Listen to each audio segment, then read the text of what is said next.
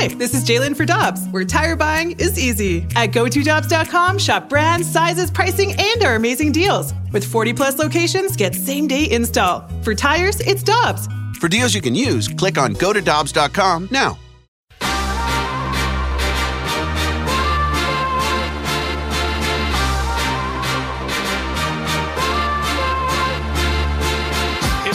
Our pleasure to be joined by the World Series champion, three-time manager of the year, Jim Leyland, joins us now via the 101 ESPN hotline. Jim, we appreciate the time as always, my friend. How you doing today?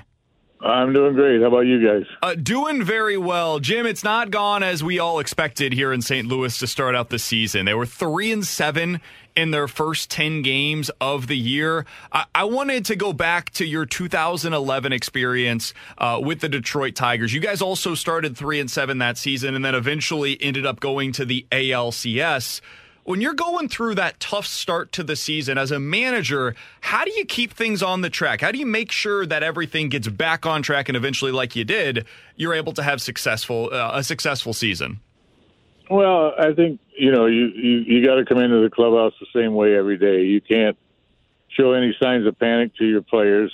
Obviously, you're not very happy with the way things are going, but I think you have to come in and keep the same even keel attitude as a manager and don't show any signs of panic. I think one thing that's important is, and I really concentrate on this as a manager. I think,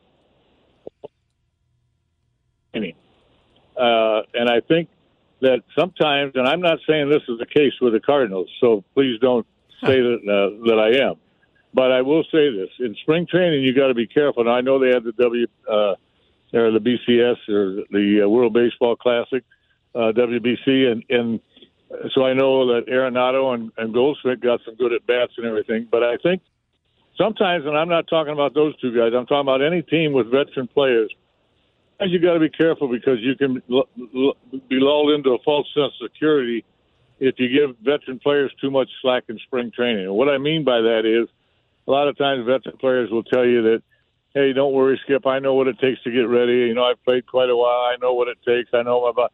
Well, I always try to make sure that I had them play, so I made sure they were ready. Because if you fall for that, sometimes players get off to bad starts, and you got to be very, very careful with that. I think it's it's a really big point that you don't slack off in spring training. You come in of a nice winter and after a big season, and all of a sudden you relax the way you run your spring training, that's very dangerous. So I always had my players play in spring training because I think that was my number one goal in spring training. Have the guys that I know are going to be playing for me, I want them ready to play on opening day. Jim, you mentioned the panic if, it doesn't start out the way that you wanted to. If you sense that panic in players in the clubhouse early in the season, is there anything a manager can do to ease that? Well, I don't know that the players really panic as much as people think they do. I mean, the players that have been good and have good track records, they know at the end of the day if their numbers and everything is going to be there, the wins are going to come. In the Cardinals' case, they have a very, very good team. So, I wouldn't worry about that too much at this point. I think the players probably are not going to panic. You might see some young players that panic a little bit, that are getting their first opportunity or something, but generally, veteran players won't panic. Jim, you mentioned your experience at the WBC back in 2017. You had Goldie, you had Arenado. What was your experience like with those two guys? What whether it just be off the field or your experience watching them on it, what stood out about those two players when you were able to be with them? Well, they were great players and they were true professionals. I think Goldie was actually a little upset that he didn't play quite as much maybe as he wanted to, although I did the best I could. I also had Eric Hosmer at the time who was very good, swinging the bat, had been a world champion, I think, in 2015, whenever it was Kansas City won. So, I tried to do the best I could. Arenado, I pretty much played every game.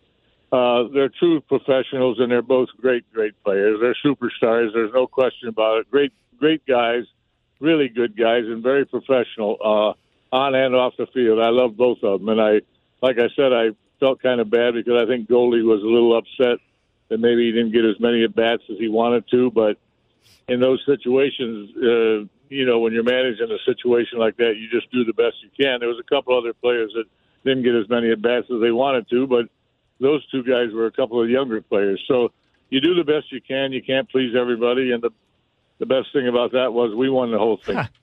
And a follow-up on that, you guys had a lot of success, of course, as you mentioned there.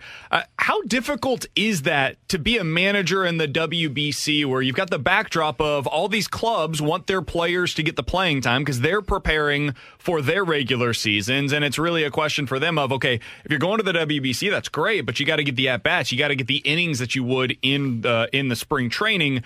And is that going to be there? That became a real question this year, Jim, for a lot of teams with the way that the pitching was going over in the WBC. How tough is that when you're managing that team during spring training to make sure, especially with the arms, that they're getting the innings that are necessary while also trying to win the games as you guys did in 2017 to win the WBC? Well, you'd be surprised. I've always said it was the best, worst job I've ever had. It was the best job because we won everything, and it was the first time the United States won. It was the worst job because you're scared to death that the players are amping it up a little bit earlier than they normally would, and you're dealing with other teams' players. They're not your players. So you're scared to death that somebody's going to get hurt, and you don't want that on your plate if you can help it. The Altuve situation was unfortunate. They couldn't help it. The Diaz situation, unfortunate. They couldn't help it. But it's very difficult. And if I told you some of the things I went through, you wouldn't believe it. I mean, I actually had pitching coaches call me and tell me, hey, my pitcher can throw 13 pitches tonight. That's it. Really? And, yeah. And I said, well, don't worry, I won't pitch him at all tonight, But we were fortunate. We did a good job with our pitching. I felt like we did a very good job. Jeff Jones was my pitching coach. And, everybody pitched and everybody got their innings, and we never went over their pitch limit or anything like that. So we were really proud of that. And it's funny you asked that because I talked to Mark DeRosa. He called me early on when he got the job, and I said, the toughest thing you're going to have to deal with, you really have to stay on top of it, your pitching, because it happens fast and they can only throw so many pitches, and, you got to have somebody ready almost at all times. And so that's the difficult part of managing that team. The position players, it's not so bad because most of the guys got at-bats, and even the youngest guys got some at-bats in the earlier stages of that tournament. But it's not an easy job like everybody thinks. Jim, one final question on the WBC that I wanted to ask you about. That final at-bat that we saw between Ohtani and Mike Trout, you've been around this game your entire life, Jim. You've been able to watch a lot of baseball. Can you put in perspective what that was like for you to watch with what we all know about Shohei and what kind of a player and pitcher he is, and then going up against Mike Trout in that moment with, the title on the line there? What was that like for you to be able to take in? Well, I obviously enjoyed it very much. I've never believed in scripting games, but if you could ever script one, that was absolutely perfect. And I'm sure it was great for TV. It was great for the baseball fans all over the world to see that, come about. So I was like everybody else on the edge of my seat. And, two of the greatest players in the game, obviously, and teammates. What a unique situation, really, that came up. And, it was great. It was great for both those guys, and it was great for baseball. Jim, I want to go back to something you said a little bit ago about managing younger players. And one player right now that's in the spotlight at Major League Baseball is the Cardinals' young outfielder, Jordan Walker, and a successful start to the early portion of his career. And one player that I've heard him comped to a lot was Derek Lee, just the way how big he is, how he approaches the at-bats. You had Derek Lee when he was a younger player. What was it that stuck out to you about Derek Lee? And if you've caught any of Jordan Walker, do you see some similarities? Well, Derek Lee was a very calm player. He had a really good demeanor about him, and he never really got too excited, and I think it really helped him.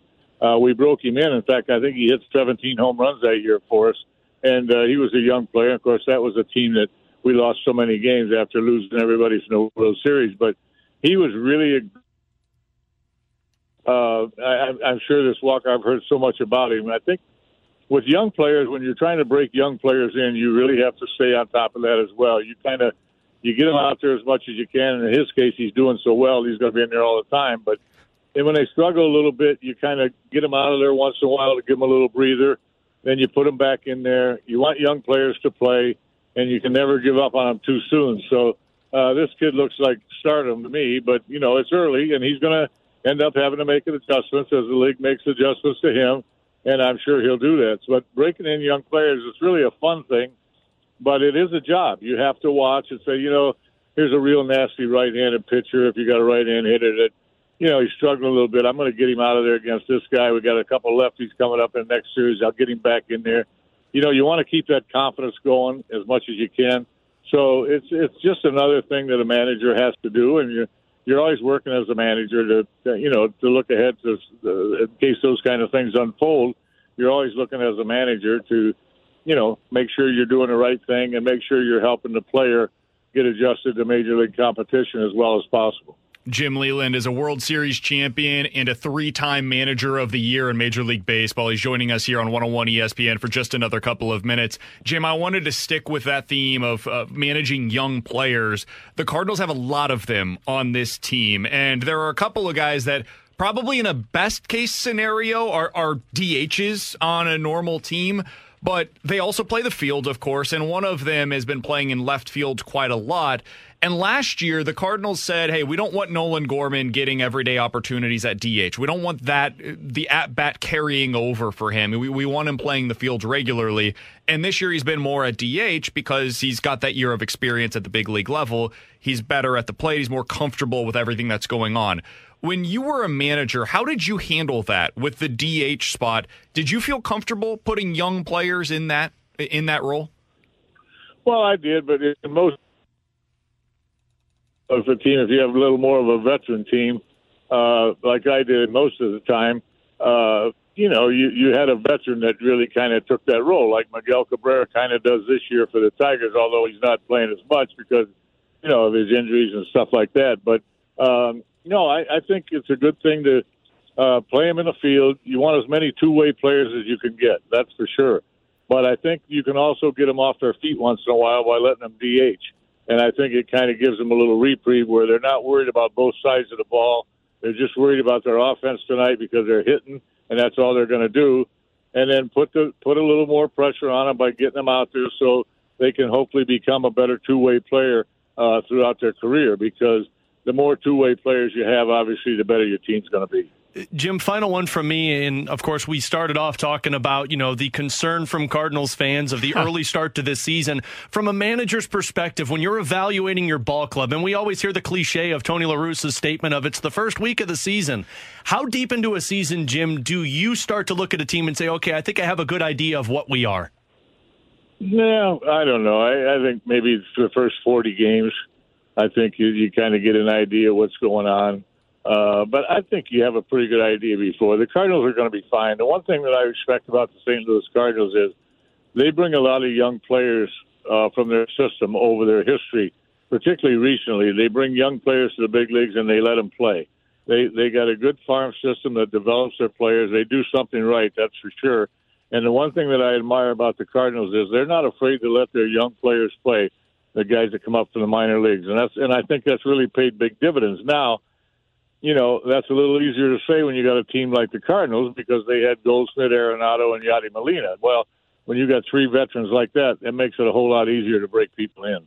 Jim, final question. We'll get you out of here on this. The Cardinals are playing in Colorado right now. They've got the final game of this series coming up in about an hour or so. How difficult is it to evaluate pitching performances when you're out at that field? Well, I only lasted 1 year there because I was a pitcher's manager. And, they treated me unbelievably great. I was just a pitcher's manager, and I just couldn't really manage in that ballpark. I think it's a little bit different now than when I was there, but I never really evaluated pitchers. I mean, when I was there, a starting pitcher could pitch a good game. He could give up 7 runs, and he really pitched pretty good. It's unbelievable. Yesterday we saw Miles Michaelis go out there, and for the first 4 innings, it looked pretty good. And then the 5th inning, it all blew up on him. He gave up a couple of homers. It fell apart quickly. Hey, Jim, it's great to be able to catch up with you. Thanks so much for hopping on with us today. We sincerely appreciate the time. We wish you all the best, and hopefully we'll catch up again soon. You're welcome. Thank you very much.